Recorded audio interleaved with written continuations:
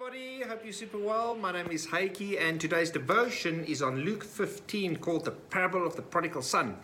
And what is so amazing about this parable is that a lot of people always think that it's about the prodigal son, you know. When we read the Bible, we kind of read it like a yearbook. We go through this yearbook and you try and find yourself, you know, in the yearbook. You go to the back of the pages and then as you get to the yearbook, you try and find your photo and your picture. And we do the same with the Bible. And usually we kind of either the hero or the most sympathetic character. And when you read this, you're probably going to go, oh my word, that's my story. Yeah, I'm the prodigal son. You know, I was lost and I lived with the pigs and my life was just such a mess. And so you're right, it is your story, but that's not the point of the parable. Remember, Jesus was talking to the Pharisees. And the Pharisees weren't the prodigal son at all. Now, he talks about the way to make sense of that parable is to actually read the two parables just before that. And so what Jesus is doing, he's telling the Pharisees that what would you really do, you know, if you had to lose one of your sheep, or if you had to lose 10% of your wealth, or if you had to lose 50% of your sons, you know, the father's sons and your wealth, and this person returns, what would you do? Well, you'll celebrate. And of course, he says, you know, heaven has even a greater party when only one sinner repents. But the reason Jesus does this, he's so clever, is because he kind of leads the Pharisees into this kind of way of thinking, and then all of a sudden he turns it around because he wants to show the Pharisees what kind of person they are. They were telling Jesus, oh, so the sinners and the tax collectors were the wrong kind of people. But let me tell you what kind of person you are. Because the older brother rocks up to the father, you know, he comes to the father and he says, you know, why haven't you celebrated me? Why haven't you, you know, I've done everything you've always wanted to do. I was faithful, I was obedient, I kept the rules, I kept the law and everything, and you've never celebrated me. You've never given me the fattened calf to celebrate with my friends.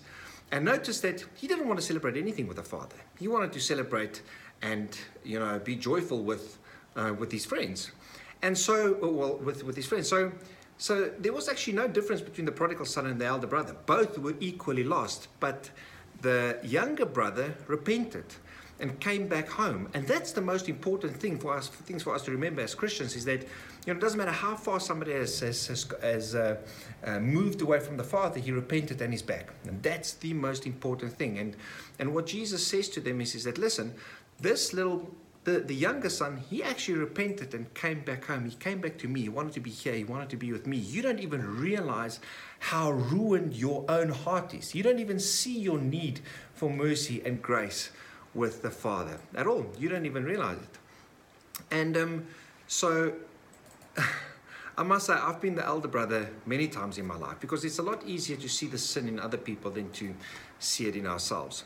And often, you know, we look at outer appearances. We walk around and we look at somebody and go, wow, you know, that guy's doing so well. He's so faithful. He's so obedient. You know, look how well he's doing, you know.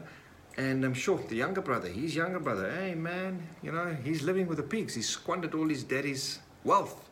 His daddy's heart must be broken. But little do we know that the younger brother has repented. And the elder brother has got such resentment and bitterness in his heart because he feels like he didn't get what is owed to him. And that's what happens when we become self-righteous and we get trapped in legalism and elitism, Christian elitism, you know. We kind of think to ourselves, yeah, because I'm a Christian and because I'm faithful and because I've done this and I've kept all the rules and I've done all the right things and stuff, you know, somehow God owes us something. Somehow, you know, God needs to take care of us more than what they take care of other people. And there's a way to test this. You know, there's really a way to test whether you've got elder brother syndrome.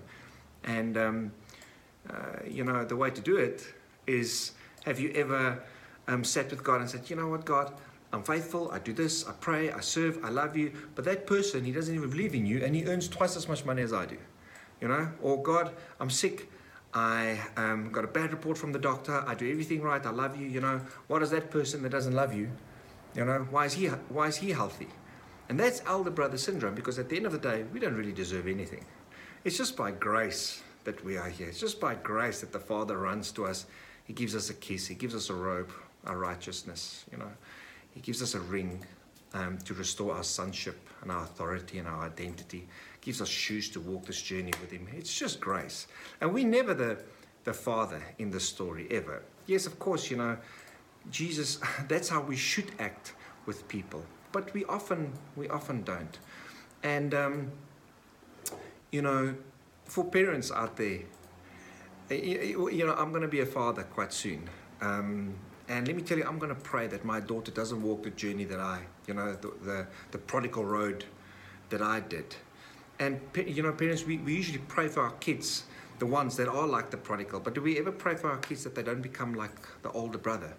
The ones that, the compliant ones, the ones that are actually harboring murder inside of their hearts.